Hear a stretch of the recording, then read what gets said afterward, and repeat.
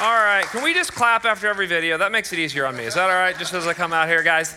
Guys, the Bible says in Hebrews 13, let marriage be held in honor by all. Now, that's not happening in our culture today, but it still kind of happens, because every once in a while, like if I got up here right now and I said, in this room, there's a couple, and stand up, Bobby and Susie, they've been married for 50 years. You'd all be like, unbelievable, right? We just do that. It's like involuntary, because we know that marriage is an adventure, that's for sure. I've been married for 13 years. Marriage is an adventure and it's an achievement, and it's all about human flourishing. Okay, you can type to Ephesians 5. We're going to be talking about marriage for the next 2 weeks, so get ready. And God's first institution is marriage, and it was created for human flourishing. He gives marriage and he says, be fruitful and multiply and fill the earth. And it's this amazing institution God gives for human flourishing. But let's just be honest, and I'm so grateful for the Bobbitts. Marriage is unbelievably hard, right? They were transparent. They were honest. What you say in marriage, I told you this before, but it's just good to know. Married couples, say it again to yourself, okay? If you're going to get married, you just know this. Marriage is saying this: I'm committed to you in all the ways that you're going to change. I choose you today and I choose you every day. Here's the interesting thing about marriage, something to think about. Maybe you never thought about it this way. Marriage is one of the things, and I know we got single people in here, and we love the single people, and listen in, this is for everybody, but marriage is one of the things, there's not many things, marriage is one of the things that sinks your life across time. That's kind of what the Bobbitts were saying. So here's what that means. Like, you get married and you don't have kids, and then you have kids, and then hopefully your kids grow up, and then really hopefully they leave, right? Amen? They leave. But then your parents die if you're long enough married, and then you move, and then you have different jobs, and then illness and injury and sickness and suffering visit your house, and you know what you say over the last 30 years? Man, everything's changed except this relationship. It's the one thing in my life that has been synced up and has been the same in the midst of everything else changing. Well, we've been asking a question for a while as a church. How do we have strong marriages? And maybe that's the wrong place to start. We've got to maybe first ask, how do you have a strong church? You have to have a strong church is made of strong families, and strong families are made of strong marriages, and strong marriages are made of, strong men and women. And so here's what we've been thinking. We've been thinking, how do we better do ministry to men and ministry to women? I didn't say launch a men's ministry, launch a women's ministry. But in an attempt to strengthen marriages, we want to strengthen men and women. And so we're going to do something we've never done before. We're going to have a men's night and a women's night in August. Put them on the screen. This is really exciting. We're going to be bringing Christine Hoover in. Some of you know who that is. Book writer, author, speaker, pastor's wife, helped her husband plant a church. Yes, the women get 2 nights, okay? It's because there's so many of you, okay? And the men I'm bringing in, and I'm really excited, and I know I'm given to hyperbole, but I genuinely think that Brian Loritz is one of the greatest Bible teachers alive today, and he's going to be coming to speak to the men. Here's what we're trying to do. We're trying to speak to the unique identities of men and women, right? Only a woman is going to be a sister and a daughter and a wife and a mother. Only a man is going to be a brother and a husband and a son and a father. And the unique temptations and challenges. Women uniquely struggle with anxiety and depression, among other things. Men uniquely struggle with alcohol and antisocial behavior. I mean, we have different temptations, different challenges. So would you mark your calendar, make it a priority? You're going to be able to sign up online or probably outside at the welcome tent. Let me take a moment, pray for the men and women, and then we're going to start a little kind of mini-series within this series, just looking for the next 2 weeks on marriage. Let's pray. Lord, we just want to pray. I pray for husbands and wives. I pray for single men and single women. I pray for sons and daughters and brothers and sisters in this room, and it is a awesome opportunity to be made in your image, to understand who we are, but there are unique temptations and challenges. I pray for this night, that these nights for the women and for the men would be catalytic events, that they would be these moments in time, like Promise Keepers was for men for a season. I know women had their own thing, where men would come to something and they would say, I heard a word, I drew a line in the sand, I made a decision, and we pray to see that happen this August. This is just part of our strategy and our vision to come alongside our church to uniquely speak to men and uniquely speak to women. Would you bless this evening? Would many people make it a priority? In Christ's name, amen. Well, speaking of marriage, I've officiated a lot of weddings. I guess this is what happens when you did college ministry for 10 years. And then after that, when you plant a church and everybody's your age or younger, that's how it started out for the most part, you do a lot of weddings. And when all your staff is young and single, and you do a lot of weddings. And so, guys, I've done a lot of weddings. And here's what that means. I've done a lot of premarital counseling. okay? I'm not a great counselor, I just tell you, okay? But I did a lot of premarital counseling, and I can remember when I was first kind of figuring out how to do premarital counseling, I do what I try to always do, which is I try to learn from other people. So I read the books, and I listened to the podcasts, and I called the other pastors, and I looked at the curriculum. And let me just tell you, because if you've never been to premarital counseling, let me just encourage you maybe, all premarital counseling is basically the same. I looked at it, I was like, oh my goodness, this is so easy because it's all the same categories. You know what they are, because it's all the problems and pain points of marriage. That's all you talk about in premarital counseling. Like, all right, here's the section on outlaws, whatever. You're like, all right, here we got to talk about the sensitive subjects. It's a little awkward. We're going to talk about sex and money.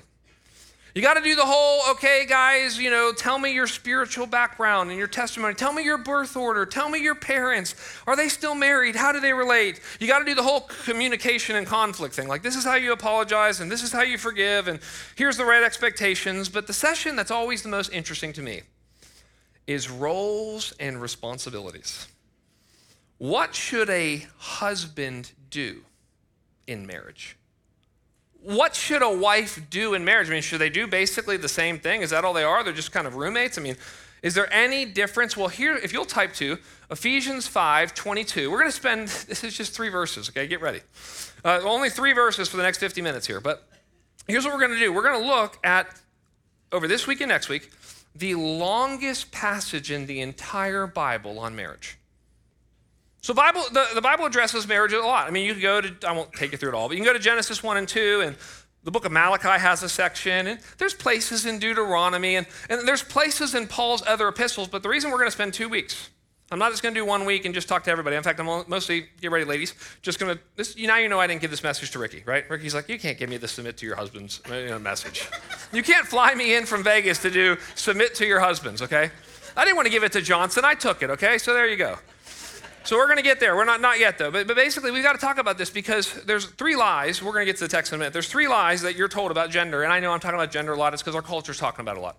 Let me just give you the 3 lies, and then because we're going to have to get into what does a wife do, and she doesn't do the same thing a husband does because he tells a wife to do certain things and a husband to do other things, and that's repeated in other places. And so here's the 3 lies about gender, that we're the exact same, that men and women are the exact same, that the only difference is plumbing and hair distribution and tone of voice, and that's it. And anyone who's ever had a boy and a girl knows that's a lie, right? I know I'm stereotyping a little bit, but right? Girls like to play with Barbies, and boys like to kill and shoot things. You can give him a grilled cheese sandwich, he'll nod into a gun and shoot you. I mean, that's just what boys will do.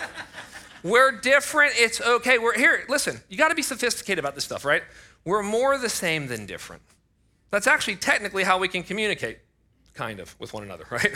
Husband with wife, man with woman. Is like, we're more the same than different. Okay, that's the first lie. We're the exact same. The truth, we're more the same than different, but we're different.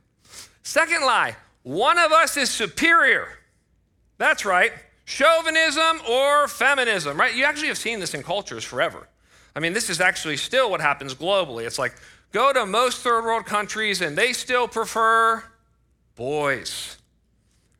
The boy is superior because the boy can work in the field and the boy can produce. And China got itself in a whole mess with its one-child policy plus infanticide plus preference for boys. We've seen where that goes.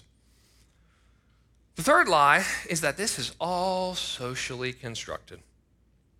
What's very interesting is, and I've talked about this, so I'm not going to get into it. We got so much to cover tonight. But basically, if you lose a sense of creation, all you have is culture. And what we're going to see today is Paul always roots roles, not in culture. That's why I don't believe these things change. Because Paul doesn't say, hey, listen, this is what's happening in first century Rome. Let's, do that. He always goes back to Adam and Eve and points that. Okay, so here's what we need to do. We need to just read the passage already. You'll see why this is the most controversial passage in Ephesians. Here's what it says. Wives, so I'm going to be uniquely speaking to the women tonight. Wives, submit to your own husbands as to the Lord. Then Paul gives us a reason in verse 23. He tells us why. For the husband is the head of the wife, even as Christ is the head of the church. So he's redeeming and revolutionizing marriage by putting Jesus at the center of it, and Jesus as the pattern of it. Here's what he's doing.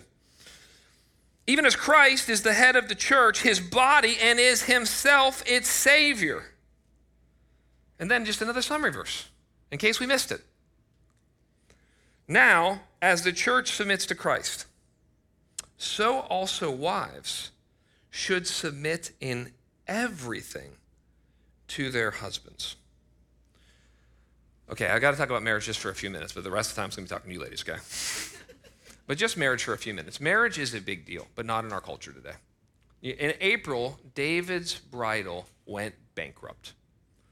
I know e-commerce, I know Amazon, I don't know how all the online stuff works, but think about this. David's bridal was a staple in American culture, and for many young ladies was the place they went to pick out their dress for their wedding. It went bankrupt. Last month, the New York Times wrote an article about a concern that jewelers have because no one's buying engagement rings. Here's what's interesting. Think with me for just a moment, because I want to talk to you uniquely about having a Christian marriage. Here's my heart for all of us. This is the heart of the pastors and the staff for you guys. We want you to have a Christian marriage, not a good pagan marriage. That's very different. I can tell you, I like to do this kind of stuff. I can tell you how to have a good pagan marriage. You know, here's the 3 tricks and techniques and tips for communication. Good pagan marriage. I can tell you, do date night. You know, put the kids to bed at a decent hour. I mean, don't let them sleep with you. The kids, right? Clarify that. So I can do the tips and tricks and techniques, but that would just help you have a better pagan marriage, a secular marriage. The Bible's not interested in that. It wants you to have a Christian marriage. Now, here's what's interesting, and it's very sad. 92% of the world's population, according to a recent study by Pew, the Pew Research firm, lives in a place where the marriage rates are declining. And you know what's interesting? They're mostly declining. This is just something to think about. I don't know what all it means. I'm trying to interpret it. You know where marriage is really declining? It's declining among blue-collar, lower middle-class people. All of the elites are still getting married. What does that tell you? Did you see that Jeff Bezos is getting married? I was like, what?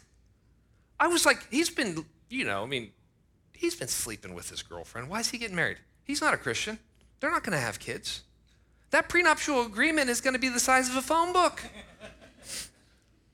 Let me tell you why, because marriage calls to us. Because marriage is the ideal. Because I think it's in the human heart. Now, what's happened in our society today is it's been delayed or it's been dismissed. I'm not going to give you the whole marriage ages are rising, or you all know that. But here's the sad thing. When people delay and dismiss marriage, they often miss out on marriage completely. And here's the reason this is. And I'm not here to discourage anyone, because I know especially we got a lot of young ladies and young men, but especially young ladies who want to get married. The truth is you get about 4 to 6 chances at a romantic relationship in your life. A couple people are going to get a lot more than that, and that's about it. Most people, most average people, and most of you and me, we're average. Hate to break it to me, okay? You get 4 to 6. You look back on your life and you go, that makes sense. You watch other people, you go, that makes sense. They got about 4 to 6 chances. That's all you get. The Bible prioritizes marriage. We delay it, we dismiss it, we discourage it to our own peril. What does it mean to have a uniquely Christian marriage? I want to give you just 2 things, and then we're going to talk to the women the rest of the time. The first thing is it has to be a Christ-centered marriage. Now, that's easy. Well, okay, of course it does. You can see Jesus is the center and the pattern of marriage. He's at the center of it, but he's the pattern, right? Husbands, be a head like Christ is the head. And we'll get to all the things he's going to say. And submit to your husband as you would to Christ. And next week we'll see all the things that men should do because Christ did them. So he's the center and he's the pattern. And here's what you need to hear. And this is really, I think, a timely word. You need to have a Christ-centered marriage instead of a career-centered marriage. Lots of people have career-centered marriages. I've seen marriages get in a lot of trouble because they prioritize the career of one person or another. I've seen couples, strange, live apart. Have you ever seen this? I knew a couple they're no longer married. And she got into the best law school ever, and he had the best job somewhere else, and they just said, and I told him not to do this. And she went here and he went there, and they spent 3 years apart. They visit each other on the weekends and stuff, but that's a career-centered marriage. Many of you will be tempted to have a child-centered marriage. Have you seen, most people actually go to career-centered to child-centered. And it normally happens when the wife turns about 30 and she's like, I'm tired with my career, I'm ready for a child. And she moves from a career-centered home to a child-centered home. And this is why most marriages fall apart when the youngest kid goes to college. Why? Because they didn't have a Christ-centered marriage, they had a child-centered marriage. This is also why lots of women, as soon as their daughter gets married or their son gets married, they start saying, when will you give me grandbabies? Now, some of that can be good and some of that can be, I don't know how to live if a child's not at the center of my life. The second thing that's unique about a Christian marriage is for holiness, not happiness. Now, happiness is a great part of marriage. We call that the honeymoon phase. It comes and goes. Marriage is continuing to re-fall in love with the person you first fell in love with, okay? That would be the best way to explain a marriage when it's working well. You're continually, over time, re-falling in love, and there's happiness, but it's ultimately for your holiness. It's a microwave for sanctification, okay? This is why, and I want to be so careful, but I need to share these things so you get the picture, because marriage is what God uses to make you more like Christ, and what he uses to make you the godliest version of yourself, and what he uses to get rid of all the weird idiosyncrasy things about you. Right? One of the things that happens, again, that doesn't always happen, doesn't always have to happen. But if a person remains single all their life, they tend to become very eccentric. And why is that? Because they don't have their wife constantly saying, don't do that. Use a breath mint. Sit up straight. Eat healthy food.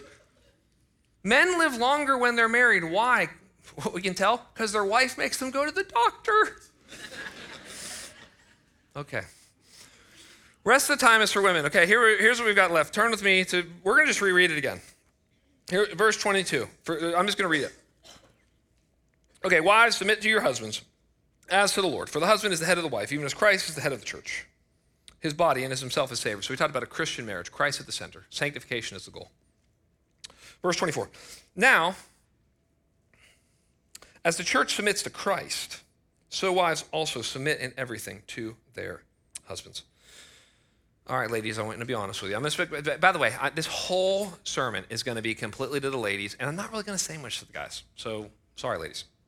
No elbowing him or anything like that, okay?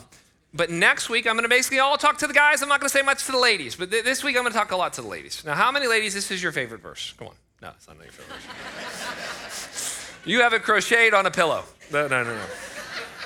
This is your life verse. No. Most people, if we're honest, we read this verse and we cringe. You know? Back in that hallway, right beforehand, I always just give a brief overview of the message to the worship team and tell them when to come out and all that. Like, guys, here's the message. Wives, submit to your husbands, as to the Lord, in everything. Let's pray. I mean, that's the message we're going to talk about for the next 30 minutes together. So here's interesting. I wouldn't talk about this if it wasn't a major theme. I really wouldn't. One of the ways that you understand how important something is in Scripture is how clear it is. That's one thing. So if you're like, this isn't clear, or it's how consistent is it. So when something is clear and consistent, we better pay attention. In fact, what makes this passage hard? Because sometimes there's hard passages. Sometimes there's controversial passages. And the reason they're controversial is we don't know what they mean. This one's controversial because we know what it means. It's controversial because it's so clear. Now, it's not isolated, okay? For those of you who want to know the other passages, Colossians 3 says the exact same thing. It's Paul's words to wives. He says something a little different, but basically submit to your husbands as is fitting in the Lord. That's his phrase there. In 1 Peter 3, so same divine author, different human author, Peter speaks to wives who have non-Christian husbands. And even takes submission and goes, submit to your non-Christian husband. It will be attractive. And it might be one of the things the Lord uses to convert them. Okay, so that was interesting. Then, when Paul's writing to Titus, in Titus chapter 2, and he's giving all these different commands. He's like, hey, listen, tell the old guys this and tell the young guys this, and he kind of does that. And he gets to the older women. He says, hey, tell the older women, and he tells them a couple things. And he says, tell the older women to meet with the younger women and teach them to love their kids and submit to their husbands. And then 1 Corinthians 11, which I won't even get to. I mean, it's this deep, read that with your community group. It's like this deep passage about the order of creation, and man was created first, and then the wife, and the woman was created for the man. I mean, all this stuff that you're just like, what? Was Paul a chauvinist? So I'm talking about this now. Here's the thing, though. This is, if I can get personal for a moment, in my 7 years of teaching here, this is always the most controversial topic I address. I don't mean for it to be. And I talk about a lot of stuff. I can talk about pornography. I can talk about sexuality. I can talk about, homosexuality. I can talk about money. I can talk about suffering. I can talk about all these topics, but what I have found is this is the one topic, and I don't know what it is culturally, where if you start saying men and women have different roles and different responsibilities, and it primarily shows up in the home and the church, women get upset. It's a little awkward for me every once in a while. I mean, I've had awkward conversations that I can remember. I've gotten awkward emails. And here's what I think it is. This is the unwritten rule of culture right now. We're not allowed to call out women. So what I did was I gave this sermon to my wife and a couple ladies, and I had everything that was offensive taken out. So in conclusion, no, I'm just kidding.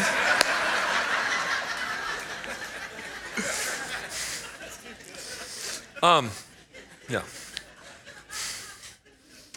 So here's the thing. We are in a time where you cannot call women out. I'm not sure why it is. But I'll give you an example. A while ago, I spoke at an event. And it was a one-off. I spoke there, and afterwards, I got, which, when you're a guest speaker and stuff, people say nice things. And then the leader, called me and said nice things. And then a couple of days later, he called me. And this was I was not preaching on manhood, womanhood stuff. And he said, hey, I'm getting some critical, constructive feedback of your sermon. My heart's like, what happened? He said, a couple people said they thought you called women out too much. I thought. So I would do, I think, what you would do. I was like, I'm listening to that message. I put it on, and I'm note, paper, and pen. And if I called out the guys, I wrote a little check on this side. And if I called out the women, I wrote a check on this side. And if I called out both at the same time, then I'd hit both sides. And I listened to it carefully. And I sent it to Pastor David, and I had him listen to it carefully. And we both realized, oh my goodness, I called out men way more than women. Way more. Most times I called them out together, but men more than a couple times I said something specifically to women, and I realized, this is it. We're not allowed to call out women. It's like, well, hold on, aren't women sinful? Aren't women foolish? Can't women be rebellious? Can women be passive aggressive? Husband's like,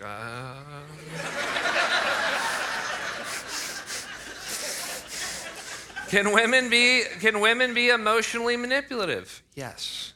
Can women gossip and become an expert in reputation destruction? Can women have way too high of expectations for their husbands? I've seen women be unbelievably bad. And we're just not allowed to talk about it.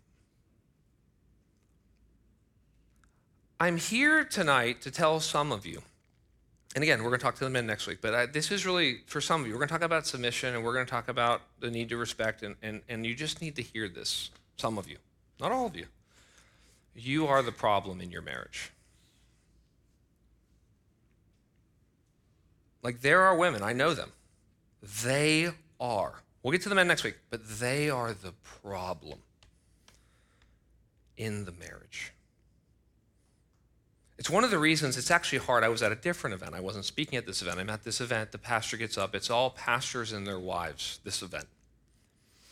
And the pastor gets up, and he's a good guy. I know him. And I'm not patronizing him. He really meant well. But I was like, at the end of the message, and pastors can be critical of other pastors' messages. But at the end of the message, I was like, this is the problem. This is the problem. We're having half the conversation. Because he did the thing that every pastor does, which everybody applauds and everybody thinks is a cool thing to do, which is call out all the guys. You're working too much. Your work is your mistress. You need to prioritize the family. How loved does your wife feel? And there was nothing said to the women. I don't even know what would have happened if he would have gone up there and said, some of you women, your expectations for your husband in their current role at work is way too much, your expectations for them. Some of you, when your husbands get home, you make everything worse on purpose because you're bitter. It's like we have to have that part of the conversation. And so what I want to do with our time left is I want to talk about what submission is. Here's what it is. It says this, verse 22. Wives, submit to your own husbands as to the Lord. Now, here's a question to ask. Why start with the women? We'll get this next week, but the men are supposed to be the leaders. And as a general rule, if you're going to address somebody, you would first address the leader. So why would you address the wife before you address the husband? Very simple reason that every man knows and every woman knows. You cannot lead a woman who does not want to follow. Oh. Have you met that woman? By the way, ladies, we need your help. There's nothing men can do. What is a husband going to do? And I know this is your completely politically correct, incorrect. You know how it says. What is a husband going to do if he married a crazy wife? Is he going to arm wrestle her? Arm wrestle her? No. Yell at her and put her in her place? No, sinful and wrong. Is he going to take it? Sadly, yes.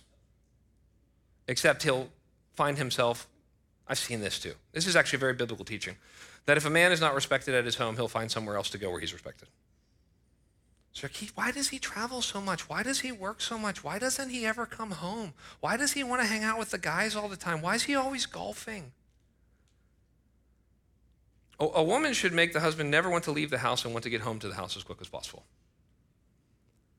Now, here, lady, these is all hard words, and some of you are doing a great job, and I'm not here to beat you up, but build you up, but some women need to hear this, right? And this is why we need you to talk to these women. You need to see something, you need to say something. I've been in situations before where I was there recently, not here, but I'm at this other place, and I'm at this dinner table, and this woman is completely demeaning her husband. It's like, this is hard for me to be in this environment. I just met them. It's like, get me out of here. So here's what the Bible says about a wife. That a wife can be either the launching pad or the lid for a husband. The verse is in Proverbs. It literally says a wife is either the crown of on the husband's head, which would be like visible, beautiful, valuable, expensive, and everybody sees it. Or a woman is rottenness in his bones. Translation, cancer. I don't want to be disrespectful to anyone who said cancer. But what the Bible's saying is if you are living with a nagging wife, and a nagging wife would be considered somebody who is very good at finding fault in an annoying way, that it's better to have non-terminal cancer than to live with someone like that. It's a very similar psychological, emotional, and physical experience. The Bible says it's better to live in the desert. And we're like, what is, like Sedona? No. The desert is where you die of starvation and thirst. You're given to the elements and wild beasts will eat you alive. And the author of Proverbs goes, probably better than living with a nagging wife. Yikes, this is what it says. I'm not making any of this up. But on a positive note, you can be, so I've seen women, right? And maybe you've seen this, some of you have seen, I've seen women marry men. There's some people in our church that have ever heard about this, because their son marries some lady, and then we see this sometimes. And he's like a shell and shadow of himself afterwards, right? It's like, oh gosh. And sometimes women are really bad, and they want to bring we can't talk about this here, they want to bring a division. Not a healthy leave and cleave, but a division between the man's family. I've seen that. We have people in our church heartbroken because some woman took their son away from them. He's guilty too. We'll get to that next week. But let me encourage you, you could also be his launch pad. I've met very average people, very average guys, potentially below average, okay? And you wonder how they married this great woman, but it happens. They say you only have to trick one woman one time, right? But you trick this one woman, but they become the better and best version of themselves. So I don't know if this is a true story, fictitious, fable, whatever, but it proves the point. It doesn't matter what you think about them politically. There's a story that Barack and Michelle Obama were you heard the story that they were at this nice restaurant in D.C. As the story goes, they find out that the owner of the restaurant, Michelle, dated in high school or college. And so this is interesting. So they come out, the waiter says hello, or the owner says hello to him. They have a good interaction. He's married, all that. He goes back, and Barack says to Michelle, isn't that amazing? If you married him, you'd own this restaurant. She said, if I married him, he'd be president.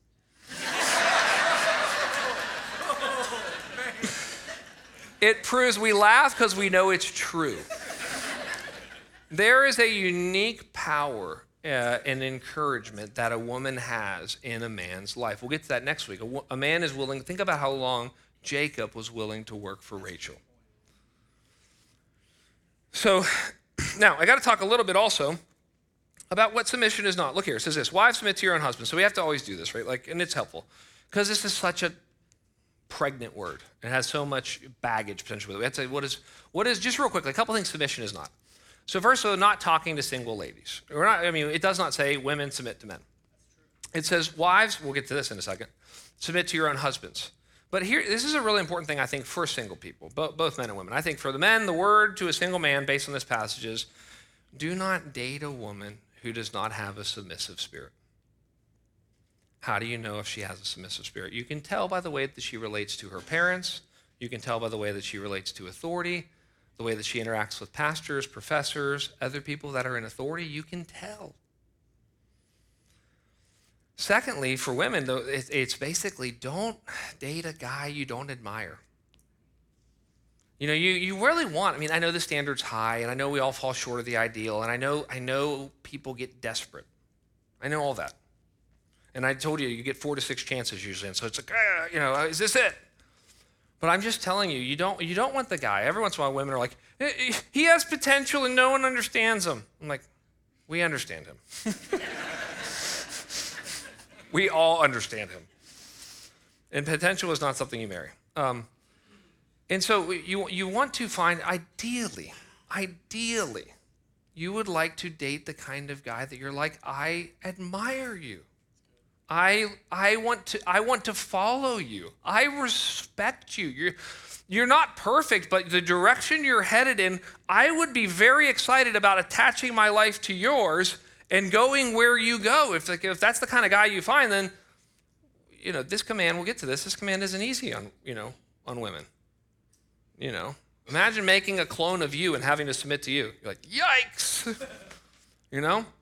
So the first thing is it's not all women to all men. It's wife to her own husband.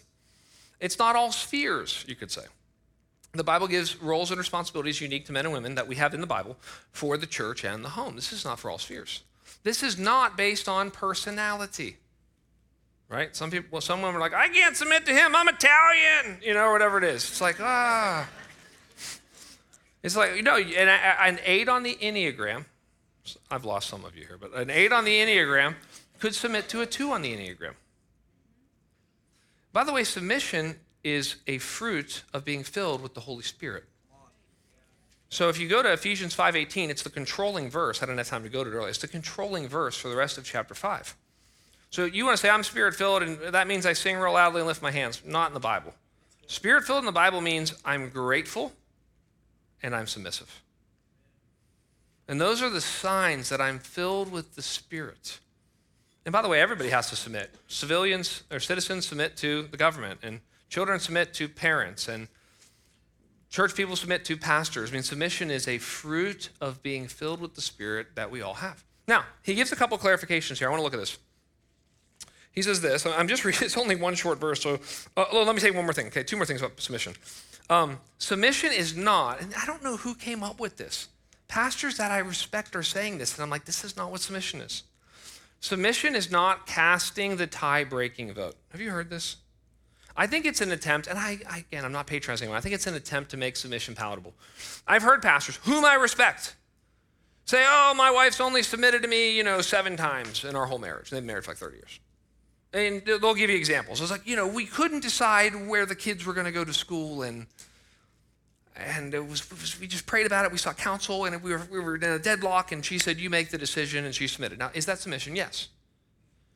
But is that the extent and totality of submission? No, that's an element or dimension or aspect of submission. Submission, this is commonly taught, that submission is the tie-breaking vote that the husband pulls out the card every once in a while. Every year or two, I'm going to have to do this, That's not what it is. Submission it's the posture and disposition of the wife's heart toward her husband. That's what it is. It's a disposition and a posture of the wife's heart toward her husband. Now look what it says here. This is a couple things to just bring this down, make this very I want us to make this very practical. What submission is at the end of the day is an invitation for another person to lead. Isn't that beautiful? That's what it is. I'm inviting, in this situation, my husband, which we'll get to this will actually call the best out of him. But I'm actually calling my husband to step up and step out and lead our family. Now, here, a couple practicals. First, I want you to see, we're reading the same verse again and again, but I want you to see something else in this verse. Look what it says. Wives, submit to your, here's the phrase, own husbands. So I already told you, I know it's not women submitting to men, it's wives submit to your own husband. But here's what this means. Submission looks different for every wife because every wife has a different husband. What does it look like to submit to your husband? Well, I don't know. You based on his strengths, based on his weaknesses, based on his giftings, based on his abilities, based on who he is. And the problem is, usually marriages in which the wife is not submitting to the husband, you don't even have the relationship to talk about how it could work. But try. I mean, it will be for some of you, and I'm going to get to this more at the end, some of you may need to start with an email or a letter.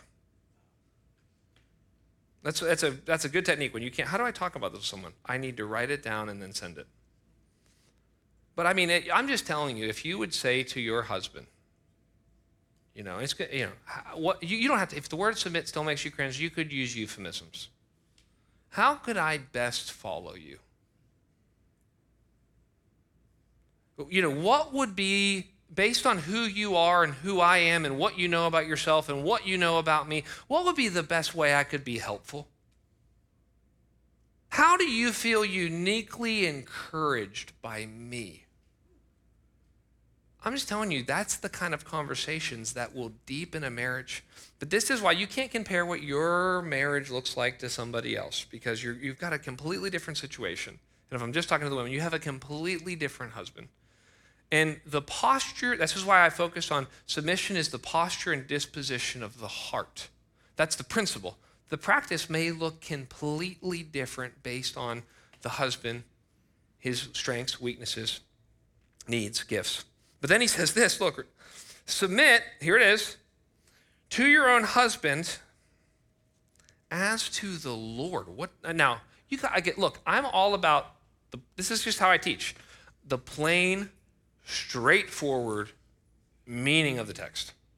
It's unbelievable, by the way, how much people will try to do what I call hermeneutical gymnastics to try to make this say the exact opposite of what it says. Now, what does it mean as to the Lord?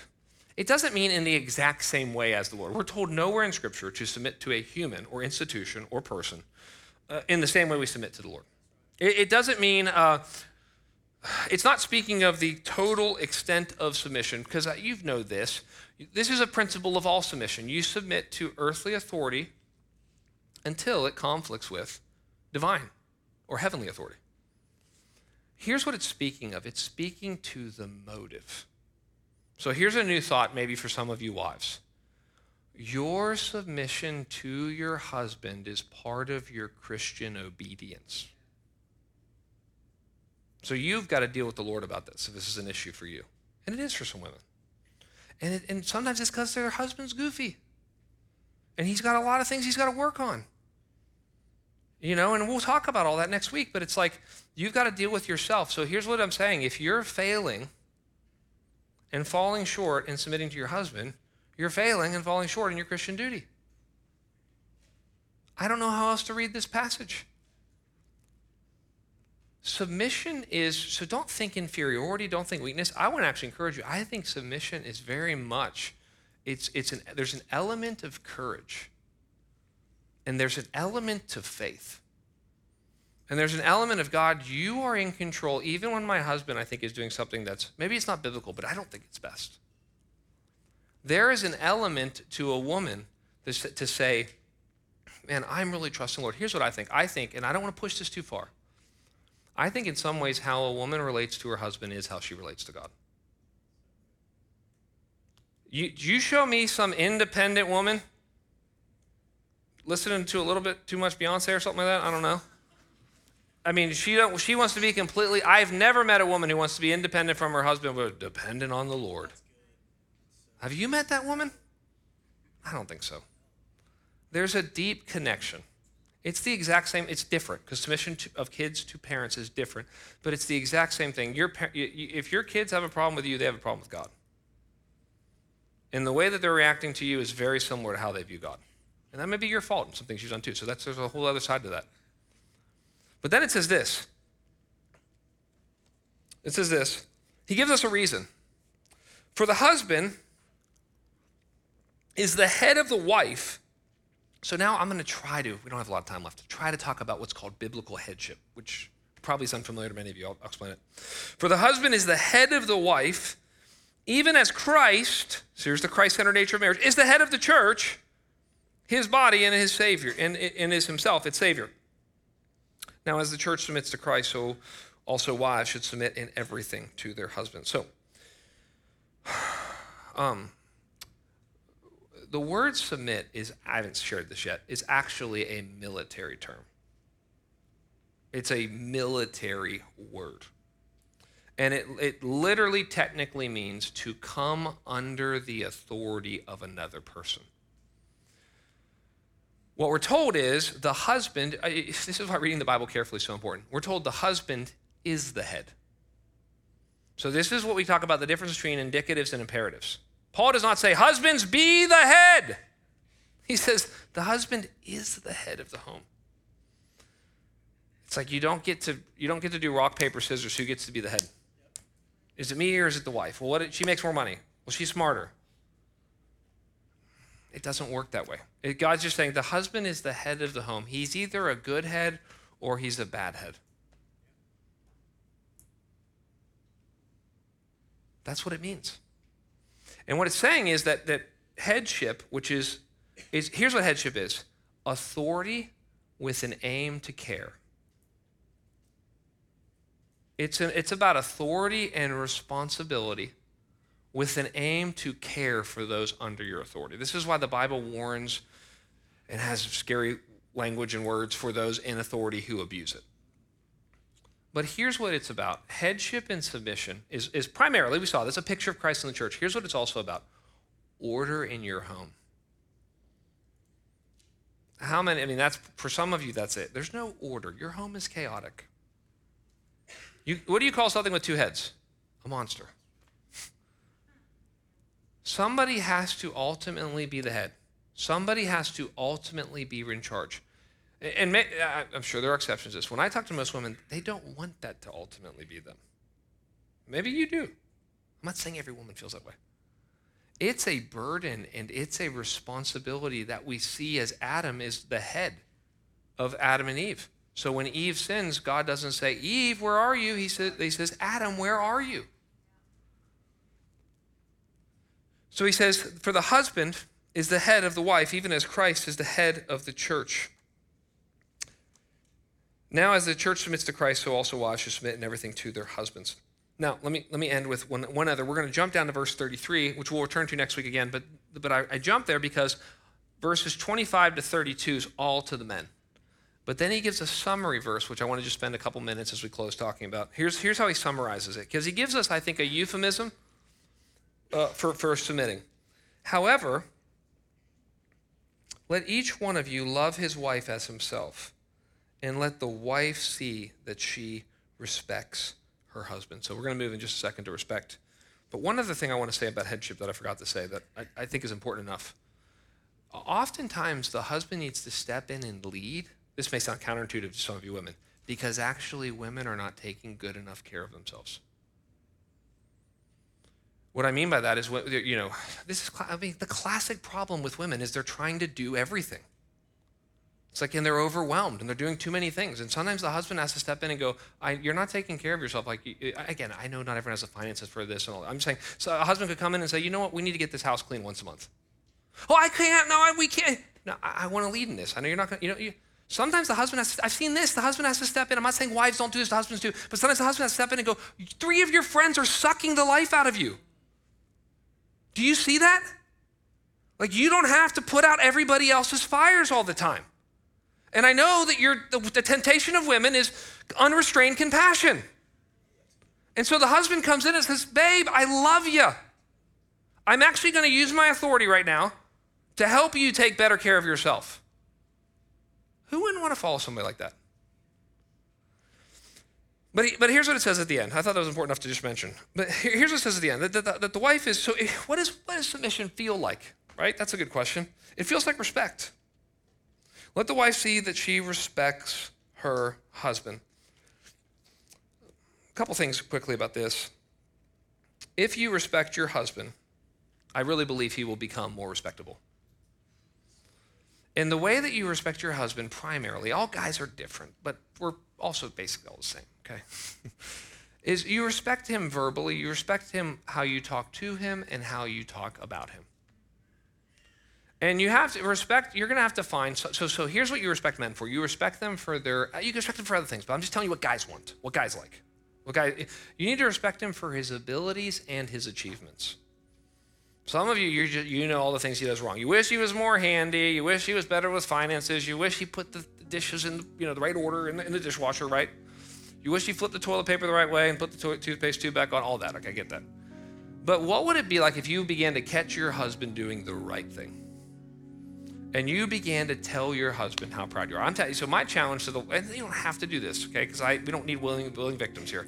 I challenge you to write a letter or an email to your husband about how much you appreciate him and how much you respect him. I'm telling you, when women do that, when wives do that for their husband, there's just a part of the guy that's like, I'm telling you. I mean, part of the reason I planted this church was because my wife, I was like, I don't know if I should do this. I don't know if I should do this. She's like, if you do this, I think people will follow. I was like, well, let's go. I'm just telling you, there's something, I've said some hard things. You have a superpower in encouraging the men in your life. To the men, we'll talk to you more next week, but men, the goal in life under Christ is to be the type of guy a woman would want to willingly, joyfully, and voluntarily want to follow.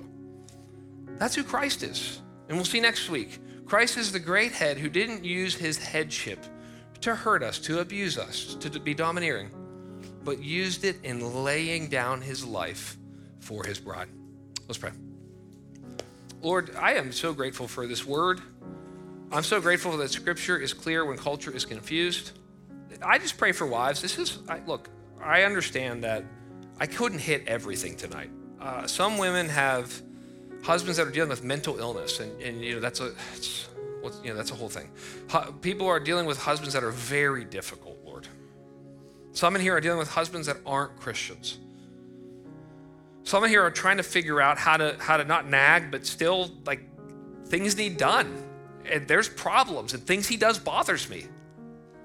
Lord, I just pray for there to be an atmosphere of respect. We're going to deal with the men next week, but I pray for them, Lord, that we would all as men be the type of man that a wife would want to willingly and joyfully and voluntarily give herself to and say, I want to follow you. I want to use my gifts, my skills, my intellect as we do something together and as you lead, Lord, would you create those types of families? What I have found is that every time this is preached, it is attacked.